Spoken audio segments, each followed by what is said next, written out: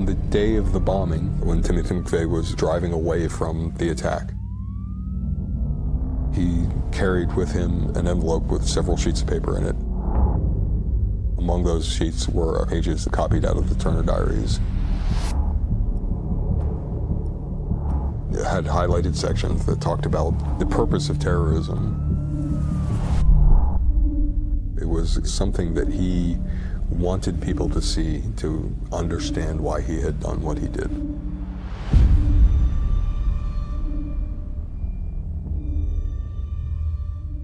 My name is J.M. Berger. I study extremism with a special focus on propaganda, and I do that as a fellow at the International Center for Counterterrorism in The Hague.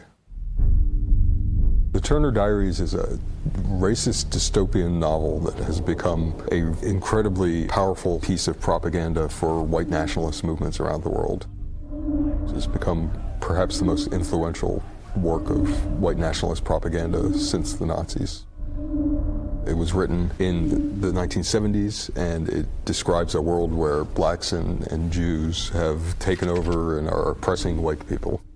And the white people rise up to correct that.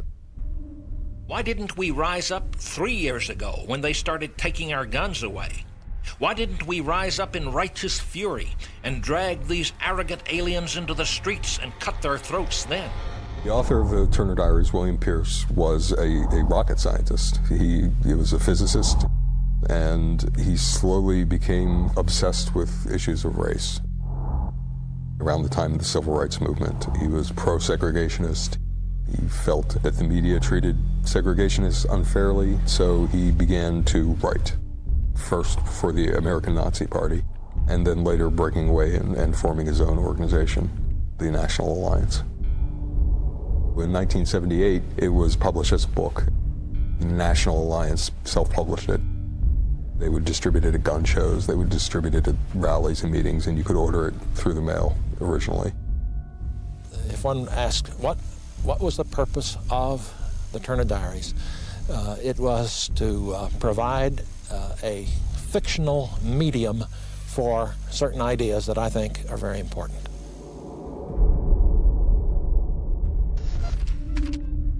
The Turner Diaries has a focus on kind of instructions.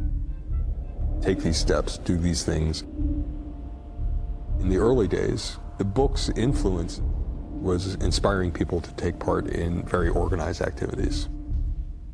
The book constantly reproaches people who do not act on behalf of the white race. It focuses a lot on explaining the reasons for terrorism, how you pick your targets, and what you should expect when you carry out a terrorist attack. What the Turner Diaries really is a template for action and a call to take action.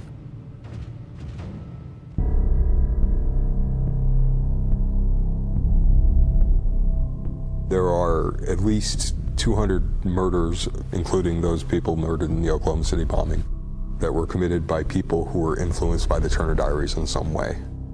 Meaning there was clear documentation they'd read it. In most of these cases, there were indications that not only had they read it, but that it influenced their actions. In the Turner Diaries, there is an organization known as the Order. It is a secretive group that is behind the wider insurgency. That concept in particular really resonated with a lot of the readers of the book. And what we saw in the 1980s was a group led by a guy named Bob Matthews, who's a white nationalist from the West Coast. And he literally adopted the Turner Diaries as the playbook for the revolution. So he called his group the Order. He made everybody who joined it read the book. He emulated what happened in the books. They robbed banks in order to fund the white nationalist insurgency around the country, and they murdered people in order to try and provoke a government crackdown in a way that the characters in the book do. I'd rather stand up here and talk to 100 people who hate us than 1,000 who don't care. Hey, why don't you Jews get the heck out of here? I didn't come all the way down here to hear you. Go over there! William Pierce greatly admired Bob Matthews. He called Matthews a lion. He thought he was an incredible specimen of masculinity, I think is the word that he used. Bob Matthews was a good man who was convinced that he had to take action against the people who are destroying America, the people that pose a threat to the future of the white race worldwide. William Pierce was much more nervous about endorsing Timothy McVeigh than he had been about Bob Matthews. Timothy McVeigh, who was the ringleader and the mastermind of the Oklahoma City bombing, was obsessed with the Turner Diaries. He had a long history of carrying it around. When he was in the Army, he would give it to people to read. Later, he sold them at gun shows. The bomb that he eventually built, along with Terry Nichols, was extremely similar to a bomb that is described in the Turner Diaries. But our original plan for the bomb called for it to be essentially unconfined and to be able to punch through 2 levels of reinforced concrete flooring. The Oklahoma City bombing was the vast majority of the deaths associated with the book. For him, vicariously, building that bomb would have been for him like living out the pages of this story in a way that would have a very profound emotional impact. William Pierce was much more cautious when he talked about McVeigh, because McVeigh's crime was more controversial even among anti-government extremists and white nationalists. He suggested that he would not support the actual method that McVeigh used, but at the same time, he thought McVeigh had the right ideas and was doing something about them. If one is looking for a motive for the Oklahoma City bombing, I don't think one should be examining various politically incorrect novels written more than 20 years ago.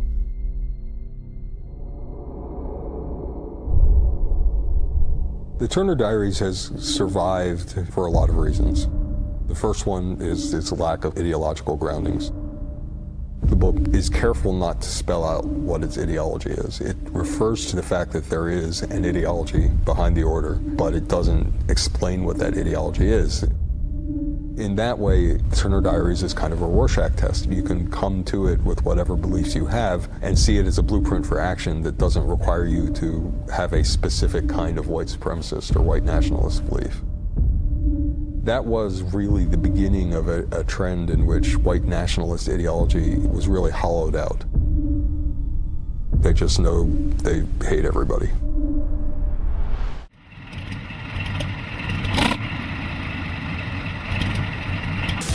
Well, I'm not a crook. I've earned everything I've got.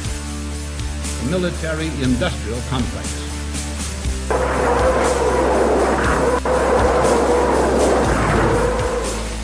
World order. But we are here to destroy the control over the industry of other people.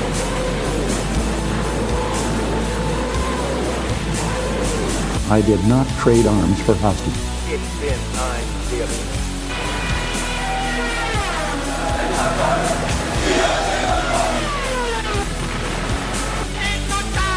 На полный разгром гнусных захватчиков.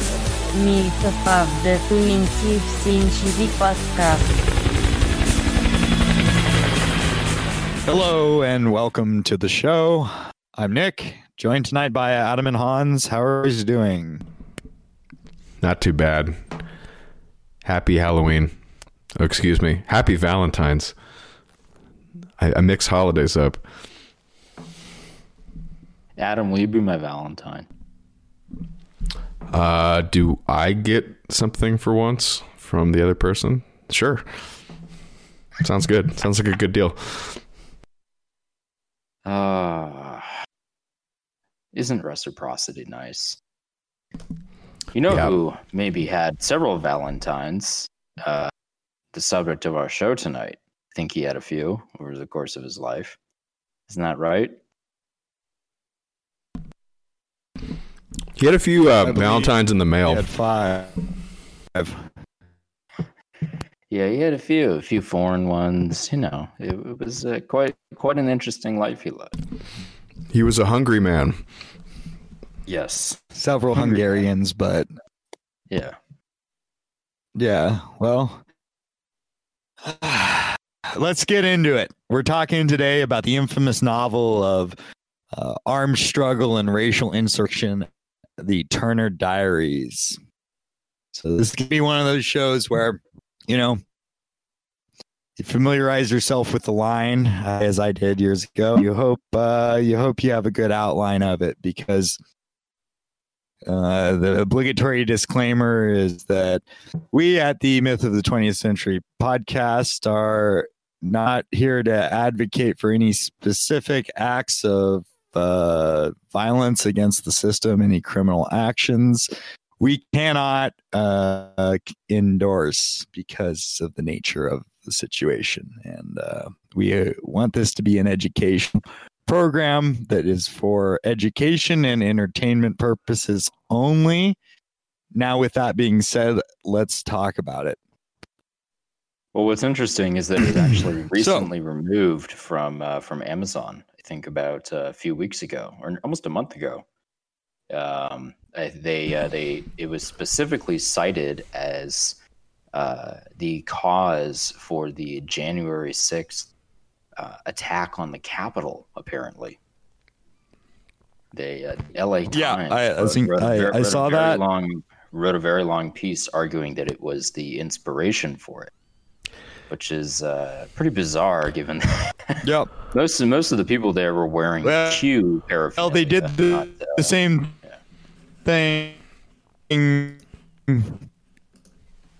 when the government asset Timothy McVeigh, in collaboration with foreign intelligence services as well as the FBI and the SPLC, committed the bombing of the Oklahoma City building. It was also attributed to the work of William Luther Pierce. Yeah, it's funny. Fallaciously then, as it is now. Rules for Radicals is still on sale. You can pick that up at Amazon. So is the Anarchist Cookbook, which hasn't been banned, suspiciously enough. Like, you can still get that book. You can't get the Turner Diaries, though, which is very odd. Apparently, yeah, I read something that it was they were whining about how works of racialist fiction, or just racialist works in general, are starting to command a premium on the used market, which they're apparently paying a lot of attention to. So it's evergreen material, though, and that's what I'd like to talk about today. I'd like to do my best to give a serious review and treatment of the book, because it is something that system media whines about and always pulls up as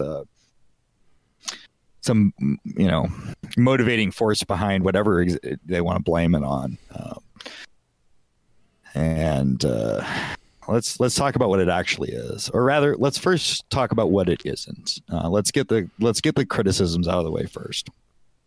So, what Turner Diaries is not is a work of great literature. It's not a great novel. No one's going to pretend it is. In fact, William Luther Pierce's other book, Hunter, is generally regarded as a superior book by people who read these things, and by William Pierce himself. And also, what it is not is some kind of practical revolutionary blueprint. However, there are aspects of it that are definitely relevant to that kind of thinking, as to what in here can be applied in a serious way to what's actually going on. So what I think is valuable about the Turner Diaries is it's best treated as basically a revolutionary thought experiment. And he asks some very serious questions, and he provides answers to it. Namely, he asks, what would it take? What would victory take? What would it demand of us? How far are you willing to go to secure a future? That is, to prevent the earth ball from rotating in the meaningless darkness devoid of all higher life. It is a truly revolutionary book. And I don't mean that in the sense because it depicts a terror campaign against the system, the bombing of federal buildings, the assassinations of collaborators, race traitors, etc. But it's revolutionary because it cuts right to the heart of the problem. It's truly radical. And in that sense, it's nails it. Namely, he identifies the culprit. The culprit, of course, being the material complacency, which is at the root of our submission to the system. And to William Luther Pierce's credit, he had the moral courage to see through the bullshit, to see through the blabbering excuses of the compromisers, or rather the conservatives, and to seriously ask the question and provide an answer to it. And in that sense, I find it is very stimulating to the imagination to read it. And it's sort of it does a lot for you in terms of because what you can see in it is the mind of a better man. I mean, the for all the prattling, American dissident movement has never produced a man of the caliber of William Luther Pierce. In fact, they're rehashing the same mistakes that people like Pierce. I mean, there were some. I mean, he grew. Keep in mind, like Pierce was born in 1933, right? In fact, he was born shortly after Adolf Hitler took power in Germany, and he saw this whole thing play out from a time that was very different in America. The book that we're talking about was written in the late 70s, and it was set in the 1990s. And there's a lot in it that's very prophetic. And although its predictive qualities are on a slightly different timetable than we're facing, I mean, this is all coming in the 1990s. It is pretty on the nose as to where the ultimate fate of the system was headed. And we're seeing a lot of what was predicted in his novel.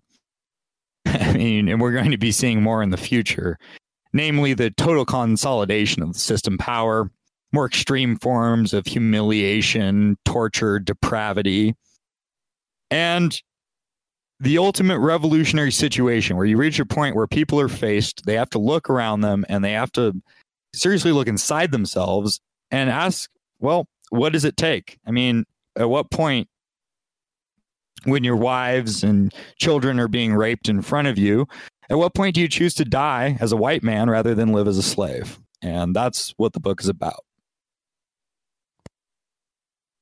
Yeah, I'll agree with you. It's not a very good book. It's not subtle, and it's not even that interesting. And in fact, it's kind of written in a very detached way.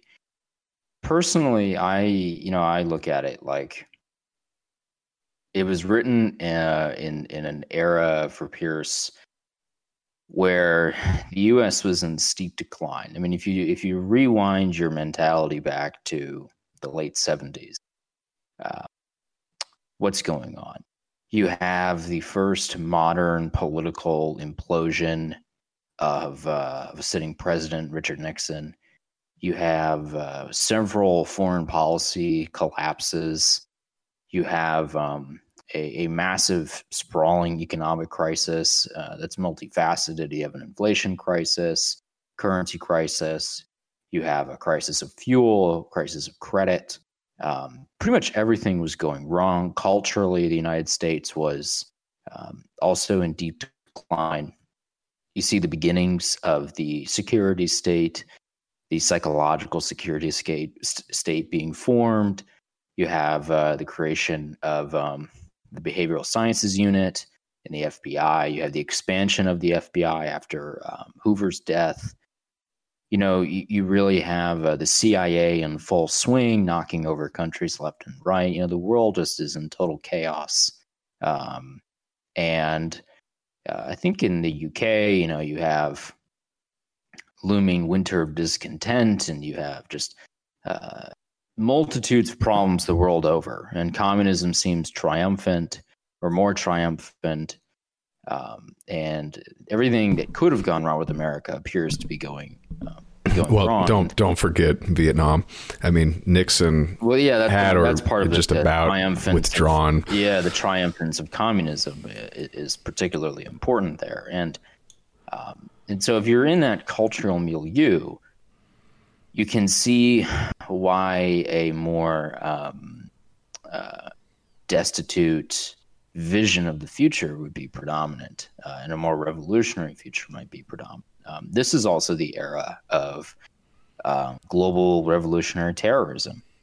You have terrorism in the Middle East. You have revolutionary movements in the Middle East. You have Iran. You have Ireland.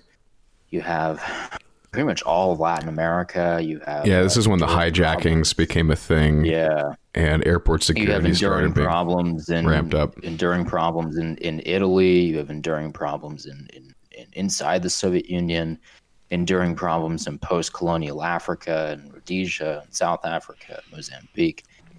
It was a chaotic world. And not only that, but United States was falling apart. I mean, for a guy who grew up in the triumph of the Second World War and the 50s and early part of the 60s, as he matured and began his professional career, where he was a physicist, I believe at Oregon State, he saw very quickly the radicalization going on in the campuses, and he very astutely identified who was leading the charge. And it was people like Saul Alinsky who were saying and writing things about how to create a socialist state. Number one, healthcare, control healthcare. Number two, increase the poverty level, increase the debt level, gun control, welfare, education, religion, remove belief in God, class warfare. All of those things were happening, and they were being pushed by people like Alinsky. And the radicalization on the campus in particular was, I think, something he saw. And as a physicist, a guy who lives and breathes truth and reality, and you have these hyper emotional, very irrational people literally ripping their clothes off, covering themselves in blood, doing all these really bizarre rituals. It must have been incredibly jarring for him.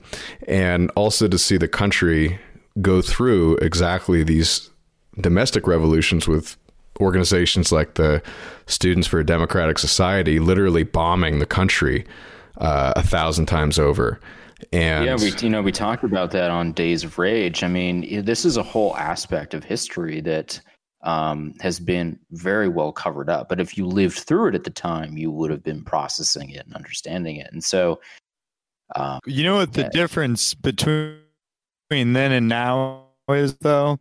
The difference is that you still had white men born in America who weren't fucking pussies. Okay. And that's what Pierce represents. And he was thrown out of the John Birch Society along with people like Revelo P. Oliver because they named the fucking kike. Right. That's what happened. You have these people who, and now these days you have people like Alex Jones trying to do the same routine. They're trying to, make up some fantastical boogeyman nonsense about foreign enemies that have nothing to do with the enemy that are inside the gates and right at home. And I didn't say it was a bad book. I said it was a bad novel. I think it's a good book, and at least insofar as it's a place that you can find distilled form of William Luther Pierce's thought. And you can find a lot of very good observations that hold true today. And you can also have the tragic realization that in a certain sense, we were better off, or at least the people, the dissidents who were aware of the situation were of a higher caliber back then, because this was all known stuff. This is kind of the difficult part about doing this program, and why it is I personally like to focus on 20th century history is because this is where it all happened. We're not really able to bring too much new to the table insofar as pretty much everything that can be said about what has taken place over the past century has been said. We can only draw people's attention to it. And Turner Diaries is, of course, infamous and often called out by our enemies. And, things are blamed on it, or it's some kind of like looming specter or something. I mean, the reality is, yes, it's as far as his depiction of the actual events that take place. When it comes to white resistance, there's aspects of it that are a bit unrealistic, and we can discuss that. Namely, there are a lot of big leaps. Really unrealistic. It's great. It's great at what it's trying to do. I mean, I guess it's trying to, get you amped up. But it is incredibly unrealistic. There are whole parts of it where the narrator, or it's a little confusing. There's the narrator, and then there's the actual diaries themselves, which are then being kind of narrated by someone else at the end. where everyone is just like way too level-headed with what's going on. And you have this, I think, I don't really know how to describe it, but you have this this kind of mentality throughout where it's almost as if it's not meant to be a serious thought piece on anything. It's more meant to get you in some kind of revolutionary mindset. And if you look at some of the absolutely insane ramblings of, like, and I'm not saying Pierce is insanely rambling here, but if you look at the insane ramblings of the early Bolshevik movement, Jonathan Bowden used to talk about this. If you look at the early writings of Leon Trotsky, it's just Looney Tunes. It's absolute insanity. But it gets you fired up. If you are sympathetic to that realm of thought, then it's a goldmine of getting you in this mentality. Yeah, there's a lot of time to fight. There's some good points and a lot there. of the IRA stuff was similar, and so I could see what Pierce is trying to do. Like he's trying to say, well, how do I create this kind of revolutionary literature for my worldview, which is an interesting thought experiment. How would you do it? And so maybe it's not meant to be realistic. Yeah, I can say a few things to this. I'd say there is it is not an unfair comparison to what in the novel is described as the organization to Leninism. The nature of the organization has an almost Leninist quality. I mean, it definitely feels. And I will remind people that the Bolsheviks were successful. Right. Okay. It definitely feels and like I think that the most unrealistic. It is, in a certain sense, it is a inversion of the Bolshevik Revolution. Yeah. That is a fair description of the scenario he puts forward. Namely, that following the overthrow of the established formal regime, what you have following that is a series of liquidations and reprisals of all counter-revolutionary elements. That is correct. Yes, that is. And that is the scenario he puts forward.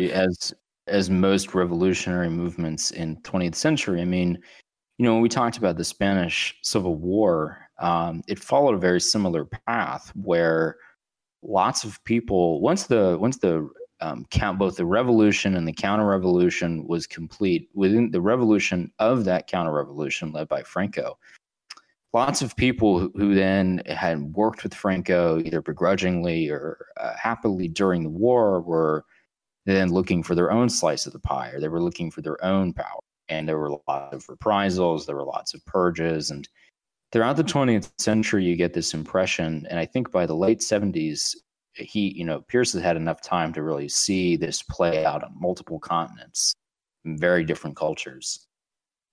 You see the same pattern work, whether, especially if the revolution, whatever it is successful, what you get is that same playbook of there's reprisals, there's counter-revolutions, there's purges, and there's a great deal of sacrifice, and there's a lot of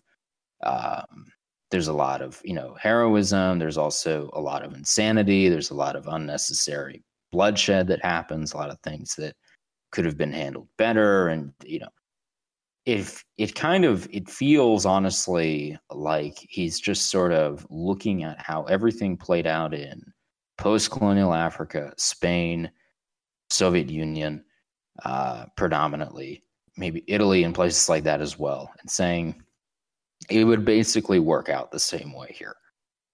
And there's one bit where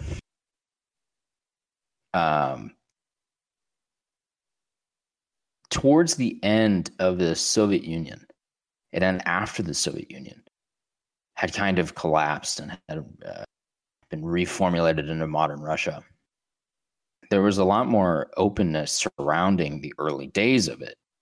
And ironically, if you follow the timeline of the Turner Diaries, it has that same element too, where after the revolutionary struggle period is over, and like 100 years later, whatever, when the end takes place, before they change like the calendar signification, the BNE, whatever it is, basically the new era. They before decide, the new era, right? They decide to start releasing the old revolutionary literature and the old firsthand accounts of how it all went down. Like within the Soviet Union, much of the early accounts of the Bolshevik Revolution were considered forbidden material. They were banned. There was lots of material and lots of factual evidence surrounding the Bolshevik Revolution that were not allowed to be discussed or were not published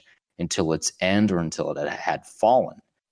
And you kind of see that same element, and it's not really clear what the world is supposed to look like 100 years after this revolution takes place. You don't really get an idea. It's clear. It's a white world.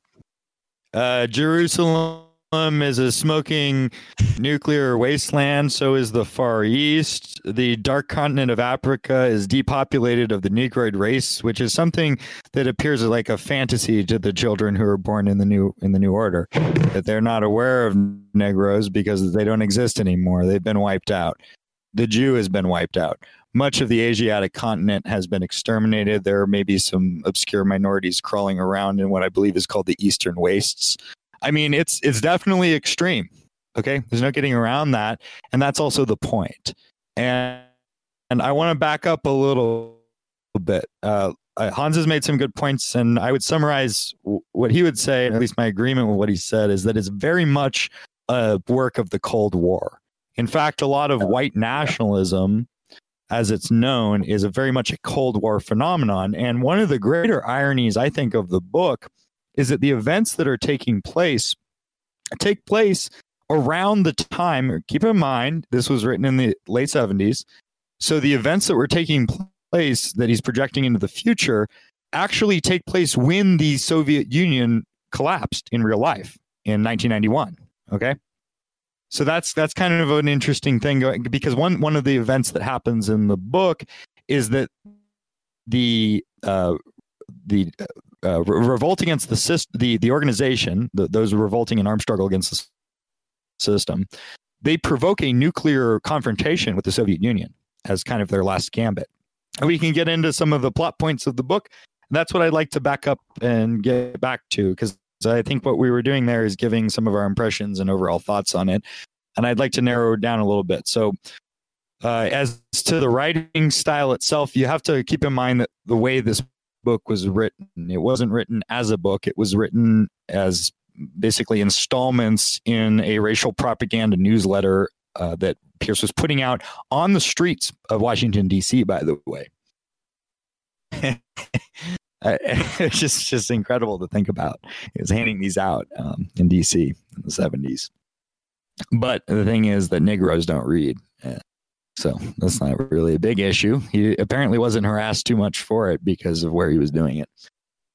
But let's get into the plot a little bit and just get some of the highlights, because there's some interesting things that gives us a perspective back in time as to what people might have imagined the future would look like. And some of the things were very correct, and some of the things are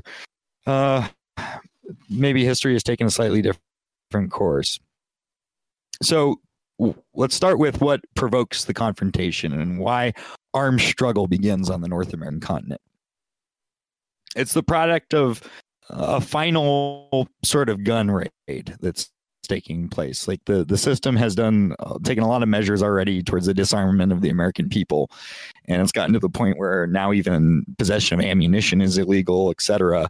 And you have basically colored gangs that are deputized on behalf of the system to go around and shake down any potentially non-compliant whites.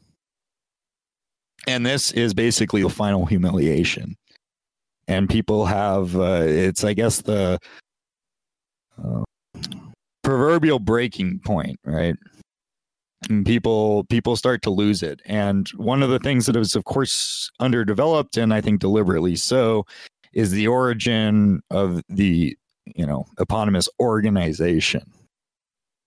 It's never really explained. Certainly no depictions are given of what the leadership looks like, because he's trying to eschew the notion of like basically a charismatic leader. What you have is, and this is, in my opinion, the most fanciful thing in the novel, namely that you have in America a truly disciplined and organized revolutionary cadre. That's the part that is the most fanciful.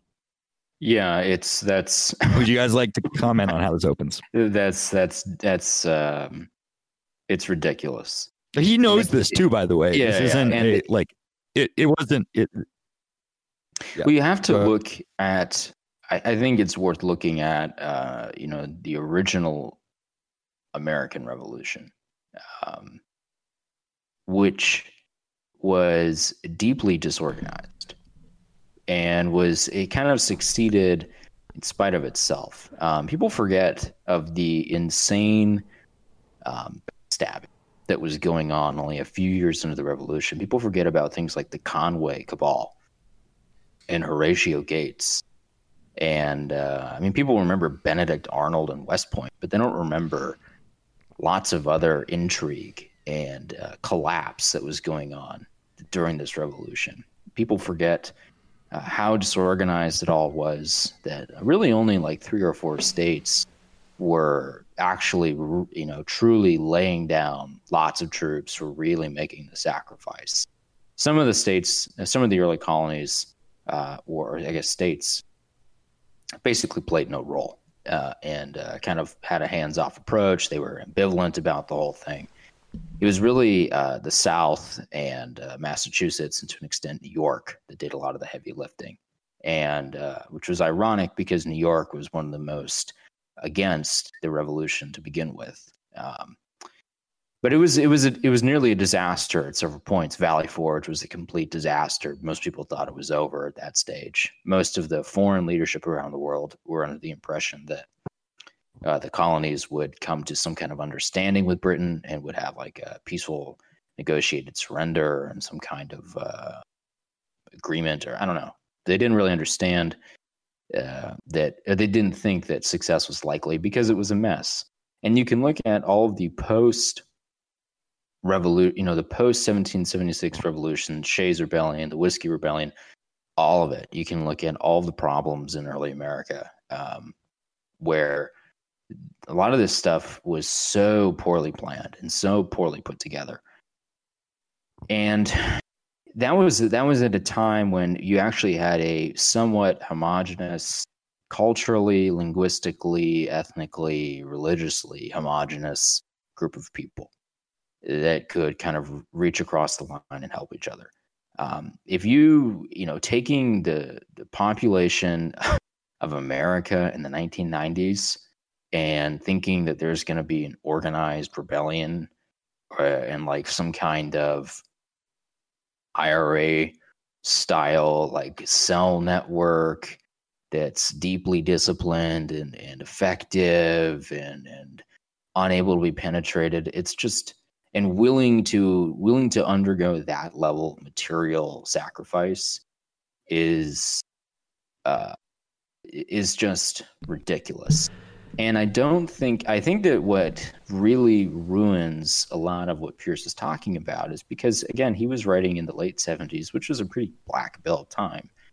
If he had waited a few years for everything that Reagan did, if he had waited to the 80s, I think he would have decided that revolution on that kind of level is extremely unlikely, because it only took a few years for the United States to make a sharp cultural change, sharp economic change, for the Soviet Union to be revealed as kind of a failed state pretending to be some kind of global power. And if he had waited 3 or 4 years, I think he probably would have realized that his whole premise was bullshit and was not workable. Well, I have some comments.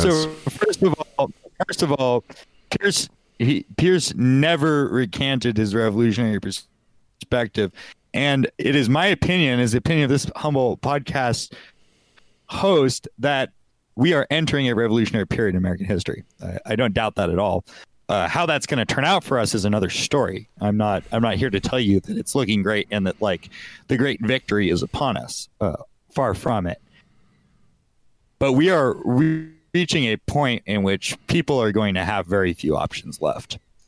The system is going to wild out, and people who do not have the material resources to weather what is coming are going to be like dogs against the wall, and there will be violence in America. And a lot of the things that he depicted are actually happening. So much so. I mean, look, the guy, like, he basically has an Epstein character in the book. Okay. I mean, he doesn't, it's not like an in-depth prediction as to his ties to Israeli intelligence, etc. But there's a literal Epstein figure in the book. You have all kinds of humiliations and depredations being committed against the American people. And Pierce had no patience for conservatives. In fact, I think some of the best material in the book consists of his criticism of conservatives. One of my favorite bits, here we go. All in all, it has been depressingly easy for the system to deceive and manipulate the American people. Whether the relatively naive conservatives or the spoiled pseudo-intellectual liberals, even the libertarians inherently hostile to all governments will be intimidating it into going along when Big Brother announces the new passport system is necessary to root out racists. If the freedom-loving American people were the only thing at stake, the existence of the organization would hardly be justified. Americans have lost their right to be free. Slavery is the just and proper state for a people who have grown as soft, self-indulgent, careless, credulous, and befuddled as we have. Indeed, we are already slaves. We have allowed a diabolically clever alien minority to put the chains on our souls and minds. These are spiritual chains, are truer mark of slavery than the iron chains which are yet to come. There's a lot of good. I mean, there's a lot of good quotes on conservatives, and my take on conservatives generally, I'll throw in here, is that honestly they're fucked either way, and I take some personal satisfaction in that, because the reality is whatever shakes out, whether there is some kind of shift and radical elements are able to obtain power on the North American continent, or things that continue apace. Either way, when these lackeys of the system have outlived their usefulness, they're fucking done.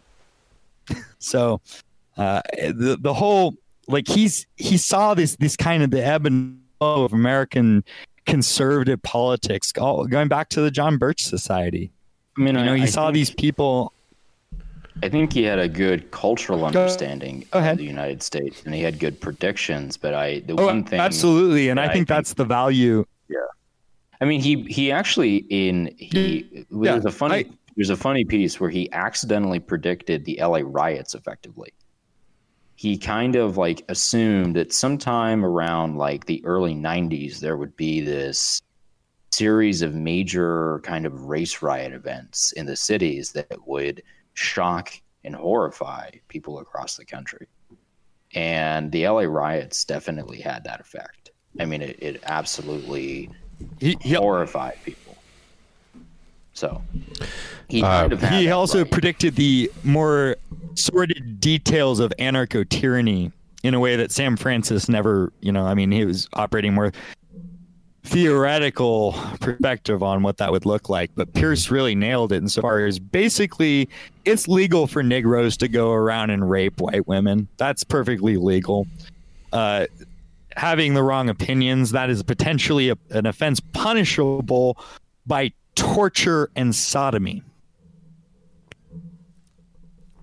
Yeah, I mean, you have people going to jail for 10, 20 years now for going to the Capitol. And yeah, I mean, that aspect of it is correct. And he predicted the conservative reaction to that too. Yeah. People like, what's his name? Who's that fucking faggot with the dumbass glasses? I think he's a Catholic or something.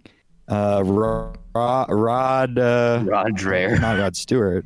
Ron Dreher. Yeah. Him going out there and saying these people should be shot. Yeah. Mm-hmm. You know, that because that's, and he had these people's number because that's what the conservative is there to do, is to secure their material well-being and to get along with the system. And to, you know, they're going to whine while you have the organization taking a war directly to the system. They're denouncing this because what's going to happen, and as is the case, is the system escalates its actions against the white population generally. And they blame the people who are resisting for this rather than the actual occupiers who are doing it.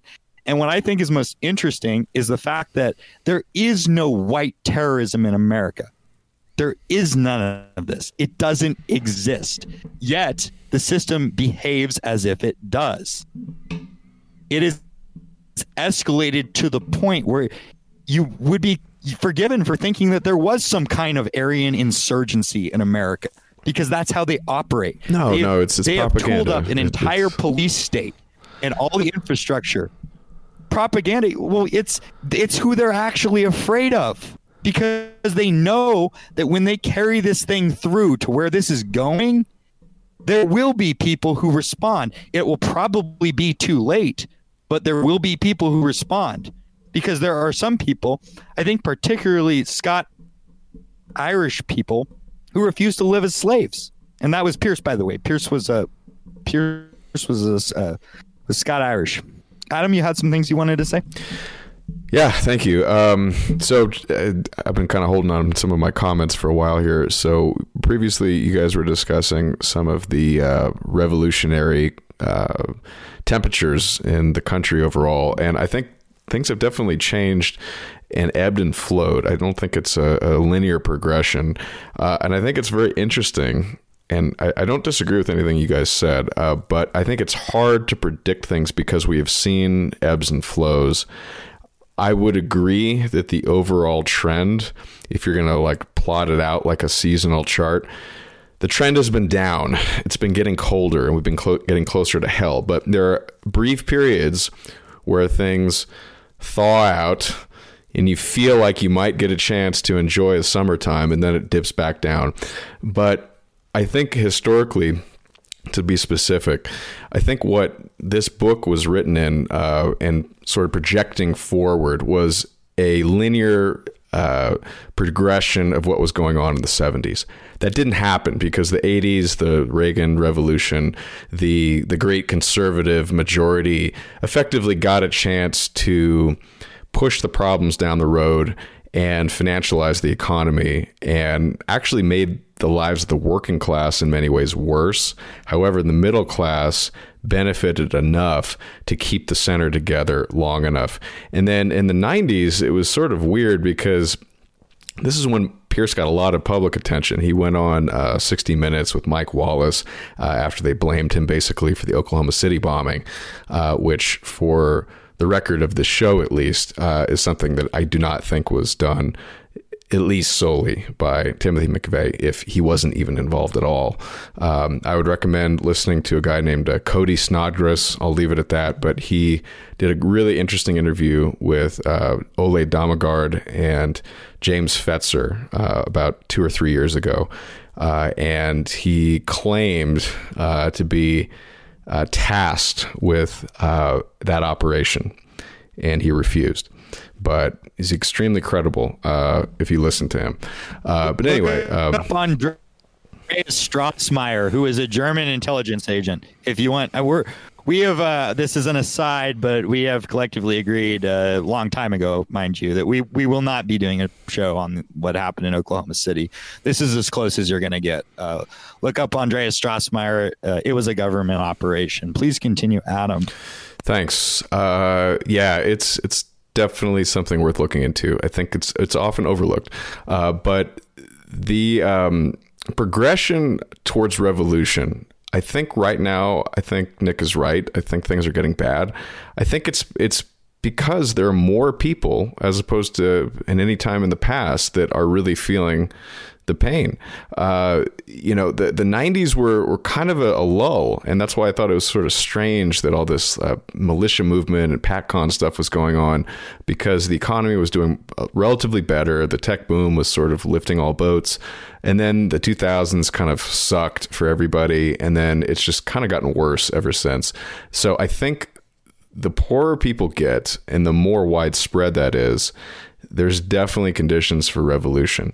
If the system were smart, which they don't appear to be, they would give the share of wealth out a little bit more evenly to quell the masses, but they don't seem to be wanting to do that. They've been very vindictive. They've been calling white people basically domestic terrorists, and they're just fanning the flames, in my opinion. Will it continue? If it continues the way it has been, it may very well become much hotter. If they wise up, maybe it won't. We'll see. But I think white people are inclined to go back to sleep like they did for the past 4 years if they're given a little bit. And that's all they really need. And if they were smart, they'd boil the frog a little bit slower than they are, in my opinion. Well, I brought up the Soviet Union. I brought up the Soviet Union earlier, and I just want to say my take on why they created the PatCon stuff after or in the 90s when it was, everything was going well. Soviet Union is dead. We have these massive security state agencies. We have these huge bureaucracies. We have all kinds of contractors. We have whole professions and careers that have been whisked out of thin air, that were being mostly utilized in anti-communist efforts, anti-Soviet efforts. And we don't want to wind all of that down. We might need it, and we don't want that money to run out. We're making good money off this. Why don't we? We got to create this new threat, and the threat is both here and everywhere. And you see really the 90s is, by the way, when the Islamic terrorist racket gets going. And that's when you hear the first rumblings of Osama bin Laden, and Clinton is bombing a potassium factory or whatever in Africa, trying to kill terrorists. And when OKC happened, Islamic terror, this was the beginning of it. And I agree with you that they had to keep the security state infrastructure going. However, the earlier you mentioned PatCon, what Hans meant by that was it was a shorthand for Patriot conspiracy, or it basically, you could say I think we have actually discussed this or mentioned it on the program before, but it was the other side of COINTELPRO, I guess you could say. But the reality was that this stuff being set up to go after so-called communists, it was all smoke and mirrors to begin with. It was all bullshit because these people already ran the government. You had people inside the highest levels of the American government that were allied to foreign powers and basically red on the inside and hook-nosed on the outside in most cases. This stuff was always built up for us. It was always meant for us. And they just decided that now is the time to pivot. And Pierce and the Turner Diaries turn into this convenient foil for what they're kind of trying to unravel here, which is we have this incipient threat at home, this threat of white terrorism. And here is the literature that they espouse, and the literature that they espouse predicts that sometime starting in the 90s, they are going to be launching a global, or at least first national, then global insurrection. And so it all kind of perfectly fits together on the part of the system to use the events of the Turner Diaries, because it kind of lines up in the timeline. And so if you kind of go back and look at the cultural milieu surrounding the Turner Diaries in the 90s, what they often talked about, they often left out, that it had been published back in the 70s. And that by the 90s, it was like people knew about it, but it wasn't this widespread thing. And people looked on it like and framed it as though it had been written recently, like it had been written in the 90s, because it takes place in the 90s. And it was perfect. Soviet Union is dead. Now we have our new angle, and we have this perfect piece of literature to frame them on, because it's taking place in the now, and we can say it's a contemporary work. And so the irony is that, like, I don't know if Pierce understood that by writing this, he would ironically, start to provoke the system into treating people like they're treated in the novel. But they effectively do become that. And you can see the historical progression from that meta-narrative surrounding OKC all the way through like the Tea Party movement during Obama. I think, remember Andrew Breitbart famously, like, he said something like, "Fuck you, you're going to compare me to McVeigh," and all this stuff. Like, this stuff persisted, and it's become like a talking point to this day, where Pierce and OKC are still used as like this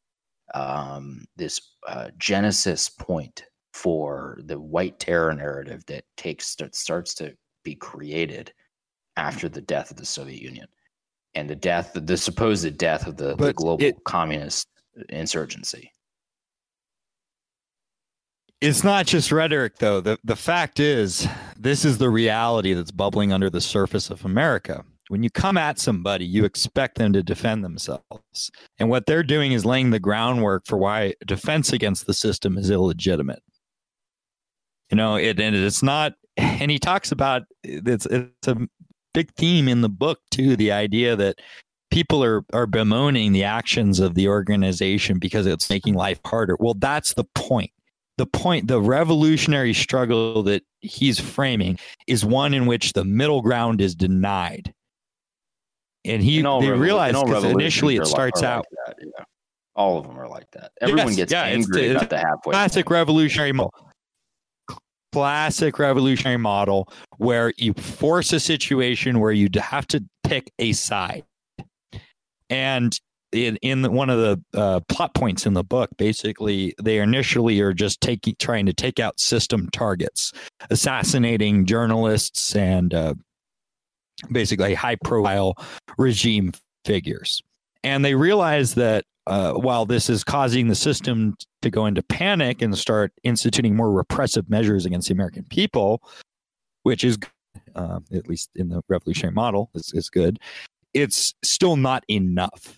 Because unfortunately, the American people are at the point in which they will do with very little as long as they get some crumbs from the table.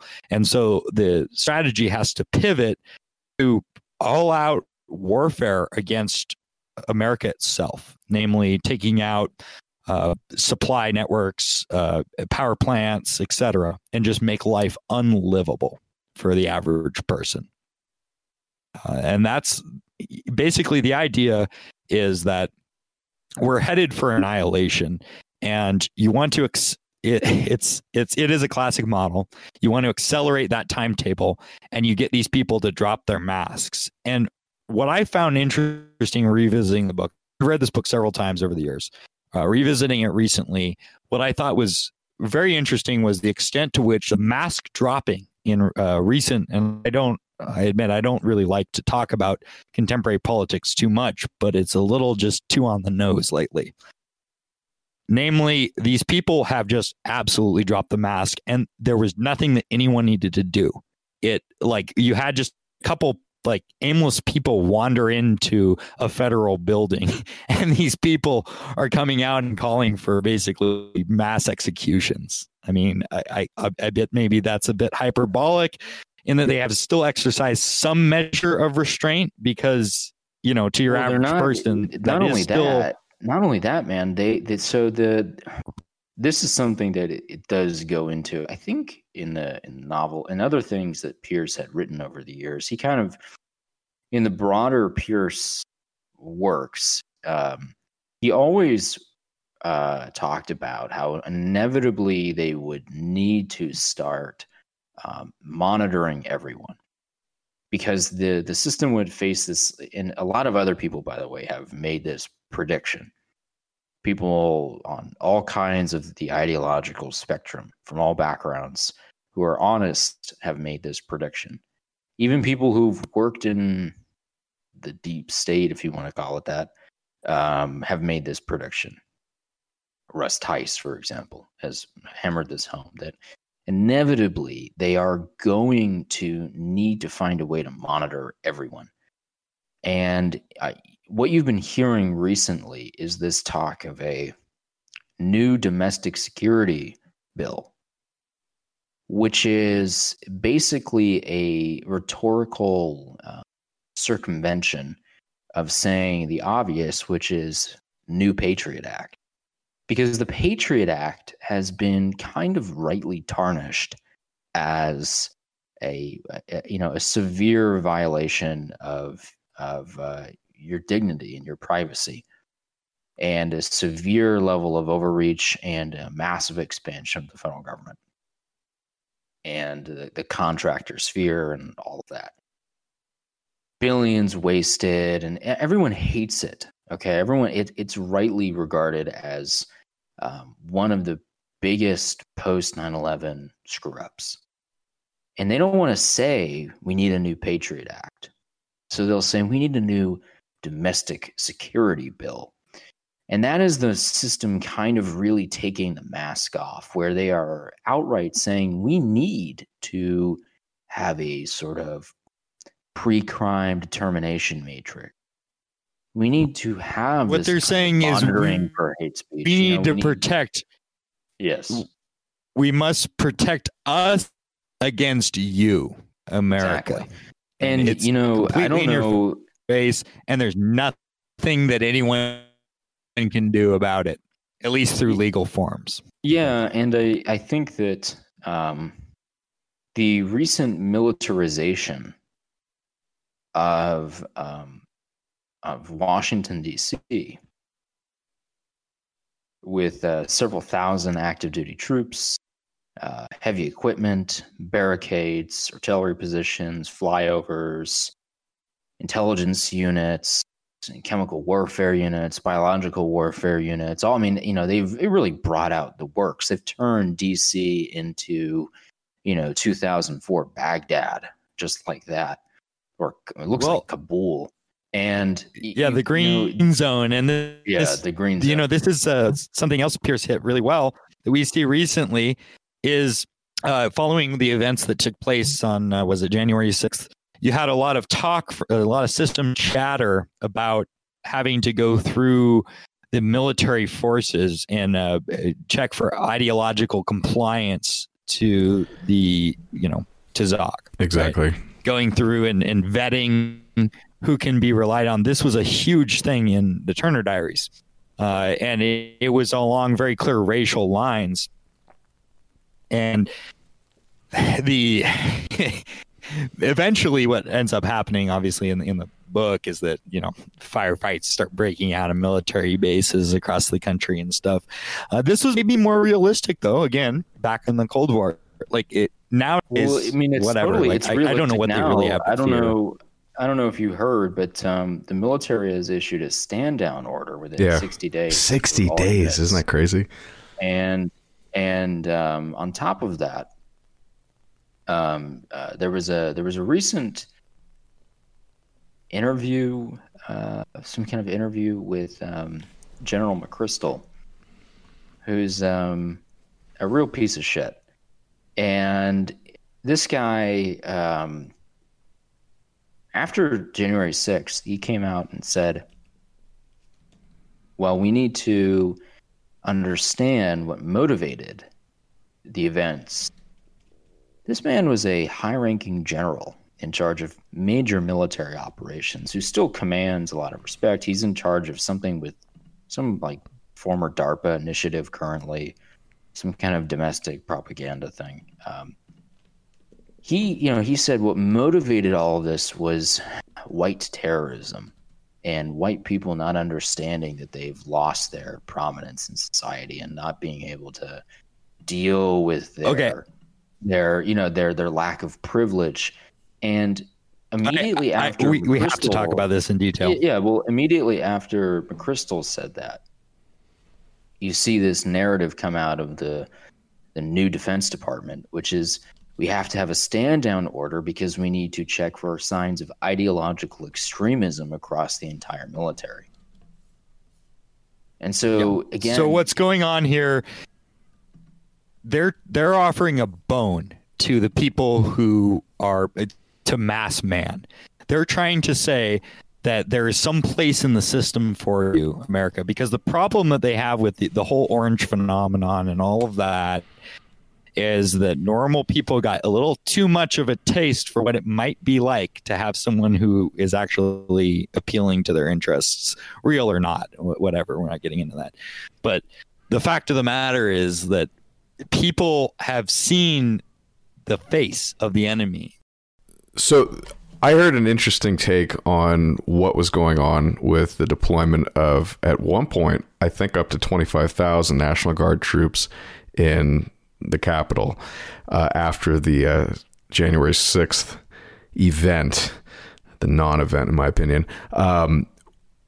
Matt Bracken, he's the guy who used to be at Western Rifle Shooters .wordpress.com, who was banned right before the election, of course. He occasionally will go on InfoWars, but he has a Gab now. His take, because I think he's an ex-Marine, he's definitely ex-military, and a decent guy overall. I'd endorse most of his stuff. He said that was not just a loyalty test of the individuals, but a loyalty test of the governors, because the National Guardsmen are under the immediate jurisdiction, at least, of the states from which they come.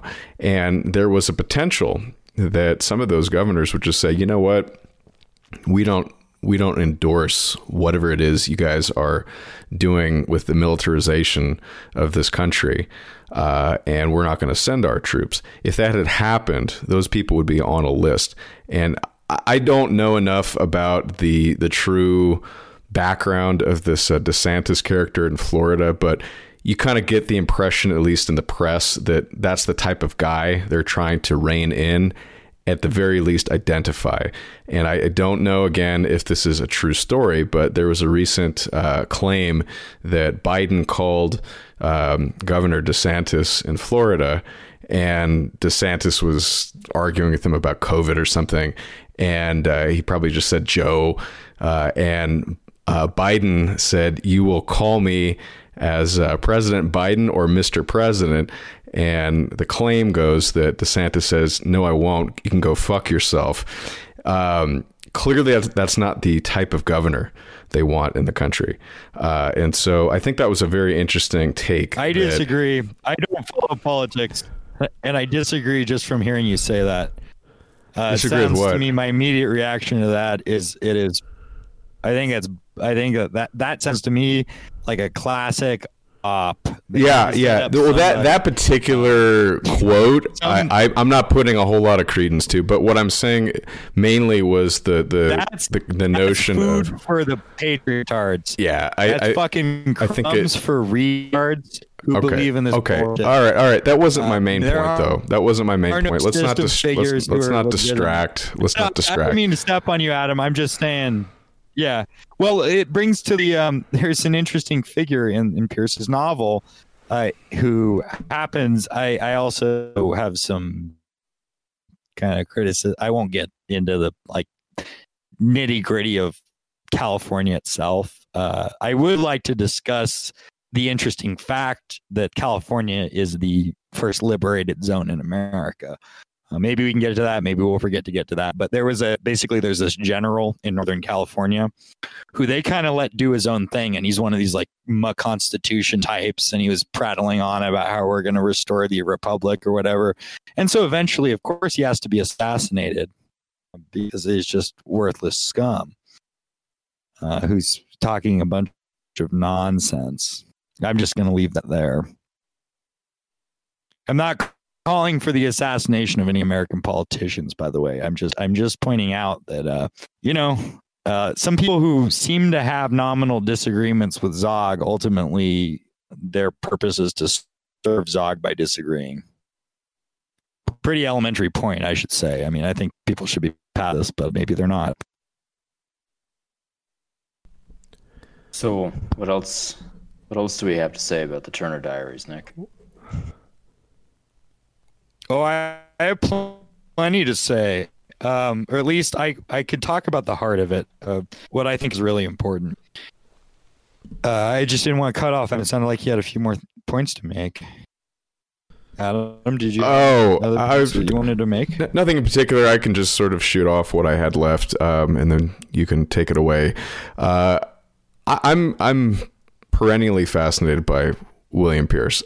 He's clearly a very intelligent guy, and I appreciate his unwillingness to suffer fools. And I always go back to that interview he did on 60 Minutes because, Mike Wallace, unlike his shadow of a son, Chris Wallace, wasn't stupid.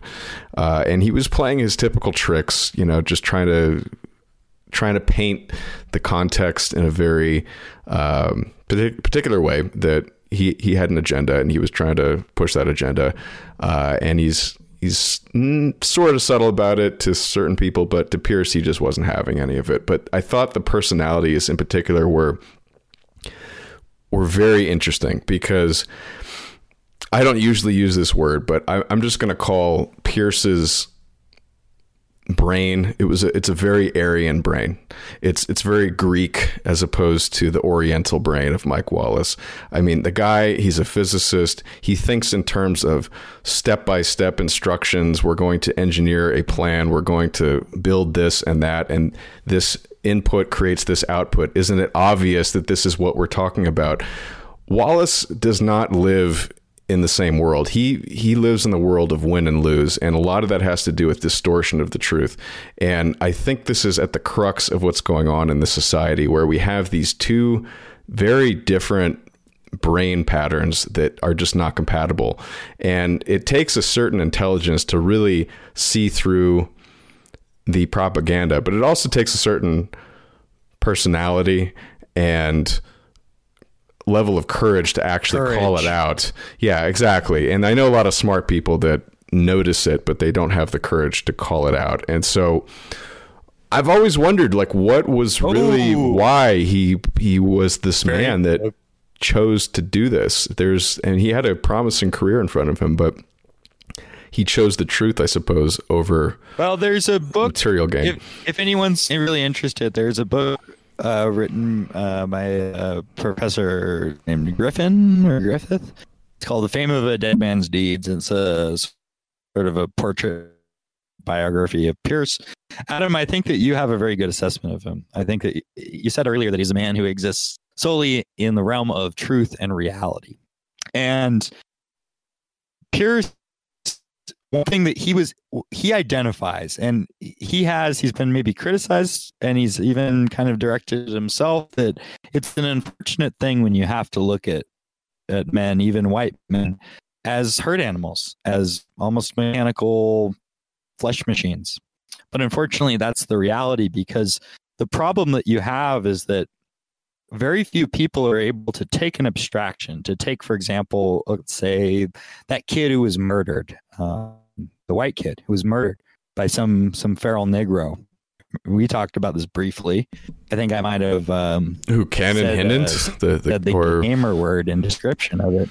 Yes, correct. Okay, so it takes a certain type of person who are able to look at an abstraction like that. And by abstraction, I mean something that happens far away. It doesn't happen in your community, and come to a more serious-minded conclusion about what that means for the situation overall. Start projecting forward into the future and start looking at the raw reality of what we're living under, which is a terror state. Most people are still able to go about their lives, and that's exactly the problem. No American deserves comfort. is the reality. And this is the perspective that Pierce brings to the table in the Turner Diaries. No American deserves comfort. No American deserves peace of mind, because ultimately we are all responsible for this situation. We're responsible by not acting. And on that point, I think it's a bit long, maybe. I'll do my best to know when to cut it off.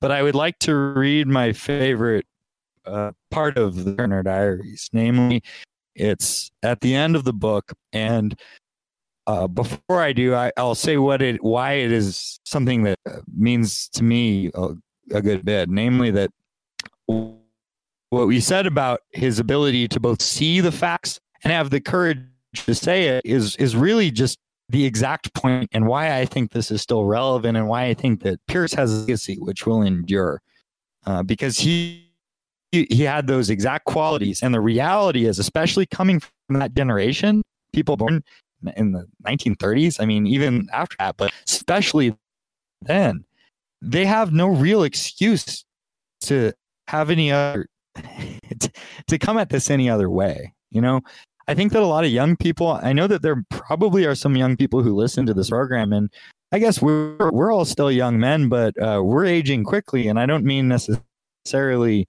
by time standards as much as, you know, this has all gone by so fast. And I think that young people, maybe they didn't quite understand because where they grow up, maybe they think that it's just a matter of ignorance.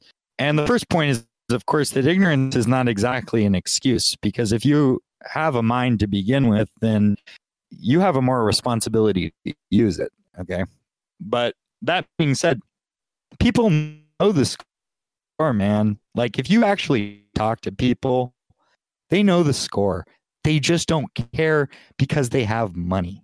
They have the ability to insulate themselves from the consequences.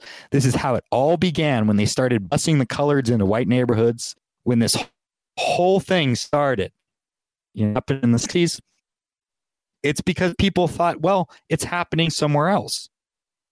And they didn't have the courage or the strength of mind in general to look at it and see where this will end up, to see what it meant for their children, for their grandchildren, for the future of their race.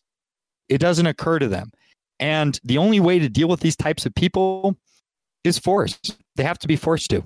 That's it. And you have to deny all forms of middle ground. And again, I hate to do this, but you know, I get like, I'm here with my friends, and like, I don't want anyone to get in trouble. I'm not advocating for any particular look. Just stay out of trouble, try to survive, come away. Like, it's not going to be us that are going to tell you which way or the other to do and what to do. That's not our job. You can figure that out for yourself. Okay. But I will read. I hope that wasn't too long of a ramble, and I hope this isn't too long of a ramble. But I'm going to read from the end of the Turner Diaries. The majority of these poor creatures were white, and I overheard one of our members refer to what happened to them as a slaughter of the innocents. I am not sure that this is a correct description of the recent Holocaust. And mind you, at the end of the book, like, several American cities go up in like nuclear hellfire. Okay. Both because the organization itself is detonating nuclear warheads, and because they provoke a conflict with the Soviet Union, which is detonating, launching every payload they have, and Zog itself everything is going to shit, and like millions of people are being slaughtered, right? Okay, this is the context if you haven't read the book. I am sorry, of course, for the millions of white people, both here and in Russia, who died, and who have yet to die before we have finished in this war to rid ourselves of the Jewish yoke. But innocence? I think not. Certainly that term should not be applied to the majority of the adults. After all, is not a man essentially responsible for his condition, at least in a collective sense? If the white nations of the world had not allowed themselves to become subject to the Jew, to Jewish ideas, to the Jewish spirit, this war would not be necessary. We can hardly consider ourselves blameless. We can hardly say that we had no choice, no chance to avoid the Jews' snare. We can hardly say that we were not warned. Men of wisdom, integrity, and courage have warned us over and over again of the consequences of our folly.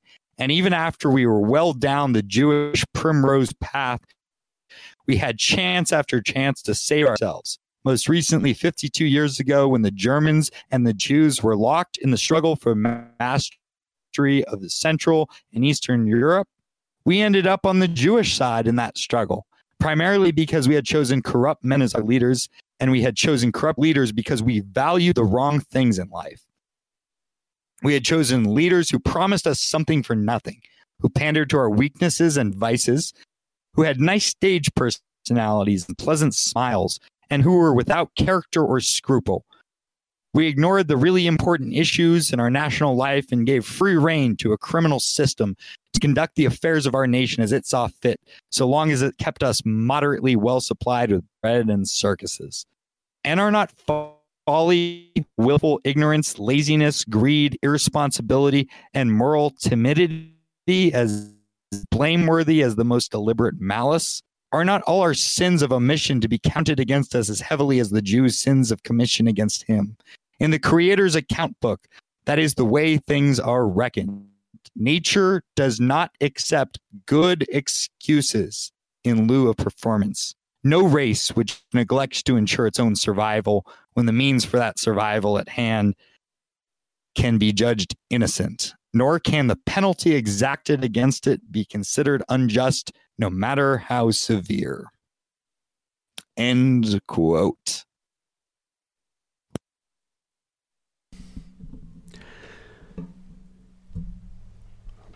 I have a few thoughts, but would you guys like to comment on that? Yeah. Again, I've wondered about. Yeah, I've wondered about. Again, William Pierce. He wrote this quite a while ago, and I think he passed away in 2002. And since the publication of the book, and prior to the publication of the book, I should say, he had a pretty long track record of being involved in what I suppose we'd call white nationalist politics in America. Nick, you're very familiar with this stuff, so clarify if I'm wrong, but he was a member of Lincoln Rockwell's group for a while. He ran into Harold Covington at some point. I don't remember all of the characters that he ran into, but he was fairly well known.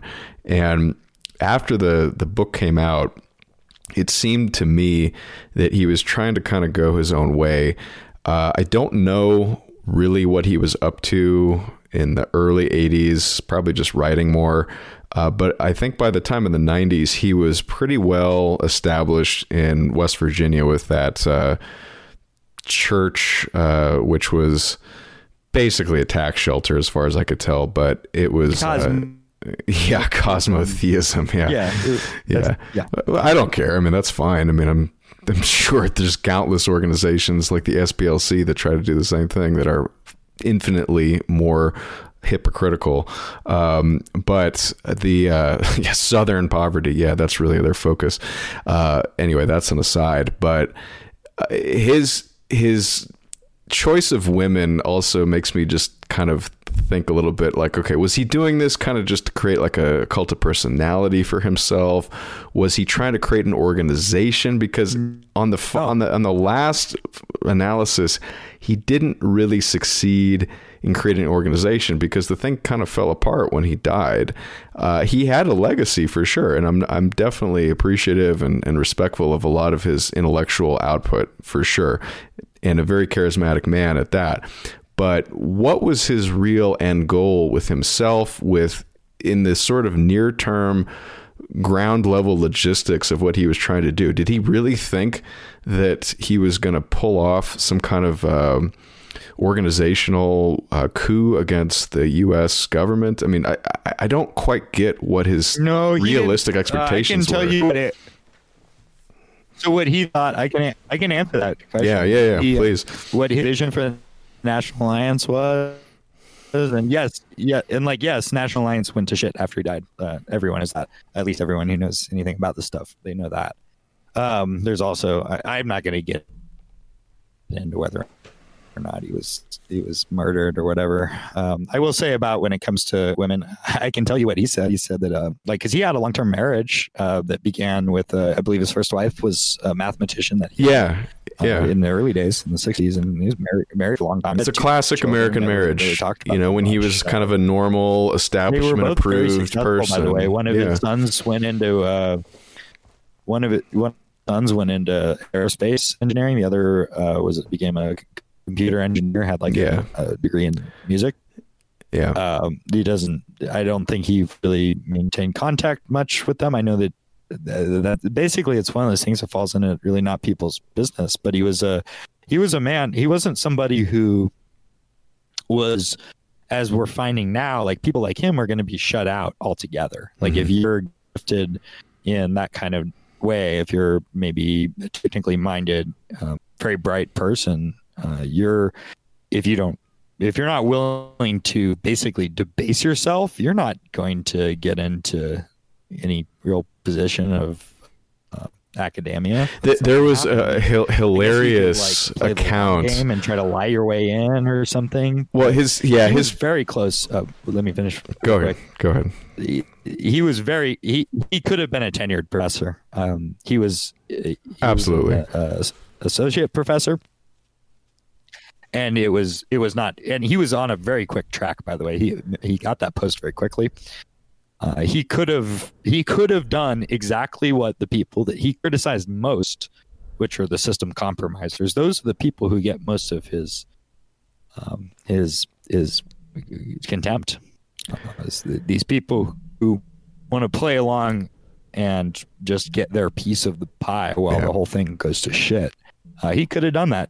He chose not to. So, like, if people want to come at Pierce with those you see a lot of those types of attack that people who end up more or less where we are, that, you're better, you can make it or something in the system and blah, blah, blah. Well, that's not true for Pierce. And I think that that's a disingenuous attack to begin with, because I think that your average person should be able to succeed just fine in a normal, healthy society, which we don't. Oh God. Yeah. No, that reminds me, I think he has some in common with Ted Kaczynski, who's probably even more brilliant than Pierce, if we're going to be honest. But I think what also characterized... Well, yeah, he was brilliant to the point of being totally dysfunctional. Well, the sad thing about that is when you're that bright... Pierce was also not the subject of severe psychological trauma. No, but I mean, part of it... Well, that was the MK Ultra side. What I was just trying to say was that when someone is that exceptionally bright... They're so lonely, because it's sort of like you're airdropped into the heart of Africa, and you're surrounded by a bunch of pygmy villagers who have not invented the wheel, who have no written language, and you have absolutely nothing in common with them. You are absolutely isolated. You have nothing interesting to learn from these people, and you become just up in your head all the time, because that's the only place that's interesting. And it's tragic. And it's why men in particular who have very extreme distributions of intelligence wind up being the movers and shakers of society, because they're the exceptions to the norm. They go outside the boundaries. And when you go so far outside the standard distribution of what normal bell curve intelligence is, no one understands what you're talking about, and you get into this horrible place where you're second guessing yourself, I think, a lot. But that aside, what I was just going to say about Pierce was, I think, a little bit different than Kaczynski was. I think he was definitely intelligent, but he still thought, maybe perhaps naively, but I shouldn't be so harsh. I think he was not naive. He was trying his best to still convince, again, sort of like the libertarian, if I can only convince someone, of the wonders of vouchers, suddenly we'll reform the education system. It's a little bit unrealistic, I think, but he was still trying, and I appreciate that. And we always have to try to get people to see the truth or the light. And I think the funny example I was thinking of was, according to Wikipedia, at least, he bought some shares of McDonnell Douglas once, and he went to the shareholder meeting. He tried to get he tried to get them to stop selling weapons to the Zionist state. Isn't that just hilarious? Yeah, like they're gonna listen to some crank who owns 100 shares. I mean, it's like, it was McDonnell Douglas. He bought shares. This was during the I think it was the Yom Kippur or something, or whatever. It would have been. Yeah, it was the Yom Kippur. He bought shares solely to go to the shareholders meeting and ask and demand that they stop selling arms to the Zionist state. Yeah, it's just so fun. Yeah, I mean, hilarious. But in his defense, like, this is the only way. This is before Twitter. Like, you couldn't like social media bomb people and social shame them like that. You could not communicate with anyone back then other than means like literally standing in the east side of DC handing out flyers to Negroes. I mean, you had to do this stuff. And you had to, like, there was, what's his name? I don't think it was Bob Whitaker, but the guy who died recently, who got thrown in jail for having a voicemail recording or something. He used to tell people you had to time, and I think this is actually, no, I'm mixing people up, but he was the member of the Order. He went to jail. Was it Lane? I think he was the guy who wrote out a series of recommendations for people back in the 90s, in the talk radio days, or maybe the 80s and 90s, the talk radio days, where you could not get through the call screeners unless you kind of gave them kind of what the host wanted to. And I actually did this once, and it's true. The screeners are ridiculous, and they'll hang up on you if you don't have the exact topic they want. And so you basically have to lie. And then as soon as you get on the air, because it was so hard to do that back then, and FCC controlled everything, and they had a dump button in case you said something wrong, you had to basically very cleverly design your rhetoric, sort of like what the Groypers did on some of those like Ben Shapiro and Charlie Kirk college tours. It was like that. And I appreciate that level of ingenuity. But I don't know. It just it doesn't add up to much, unfortunately. And we're dealing with people who have control of trillions of dollars and massive propaganda machines. And it just still makes me wonder, what is the best strategy if not, playing it a little bit closer to the vest. So that's all I wanted to say. Your best strategy is force. And to answer your question, what Pierce, like what he had hoped, as I understand it, for the National Alliance was just a formal organization that could basically screen people who were of good quality and establish basically hierarchical society that would be able to exist when Zog basically destroys itself. Something would be there. And it, it's not like I'm not gonna. I wasn't there in those times, and I'm not gonna like trash anybody who was involved with that back when Pierce was alive. That's not my place to do that. I will just say that in the final analysis, what I personally view as Pierce's contribution was a very precise moral clarity to the situation. That, in the final analysis, is what I respect Pierce most for. And the Turner Diaries is say what you want, as like, put on your fucking literary critic hat, whatever. I don't give a shit. Like, the point is, he called it as he saw it, and he laid out, whether the scenarios depicted are realistic or not. I think we've all kind of come down on the fact that, that's probably not how it ever was or ever will shake out. And Pearson himself thought that it was an unrealistic depiction. He said as much, and that's why Hunter was produced, actually.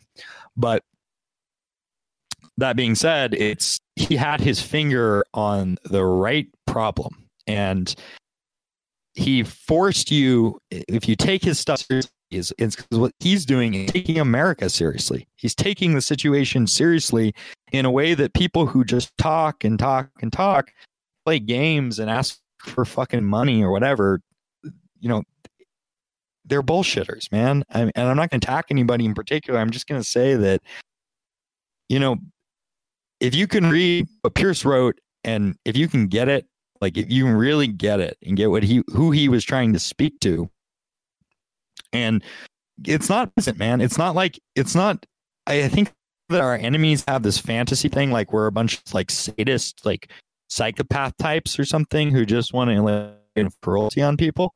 And it's just not the case. The whole point of it is that like this shouldn't have ever come to this.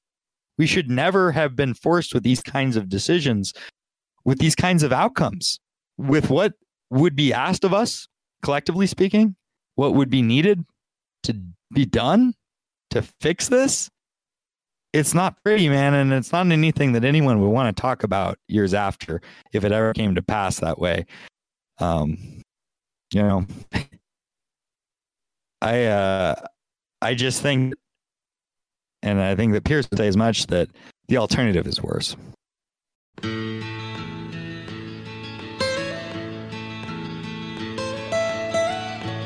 Almost heaven, West Virginia, Blue Ridge Mountains, Shenandoah River. Life is old there, older than the trees, younger than the mountains, growing like a breeze. Country roads, take me home to the place I belong, West Virginia, Mountain Mama, take me home, country roads.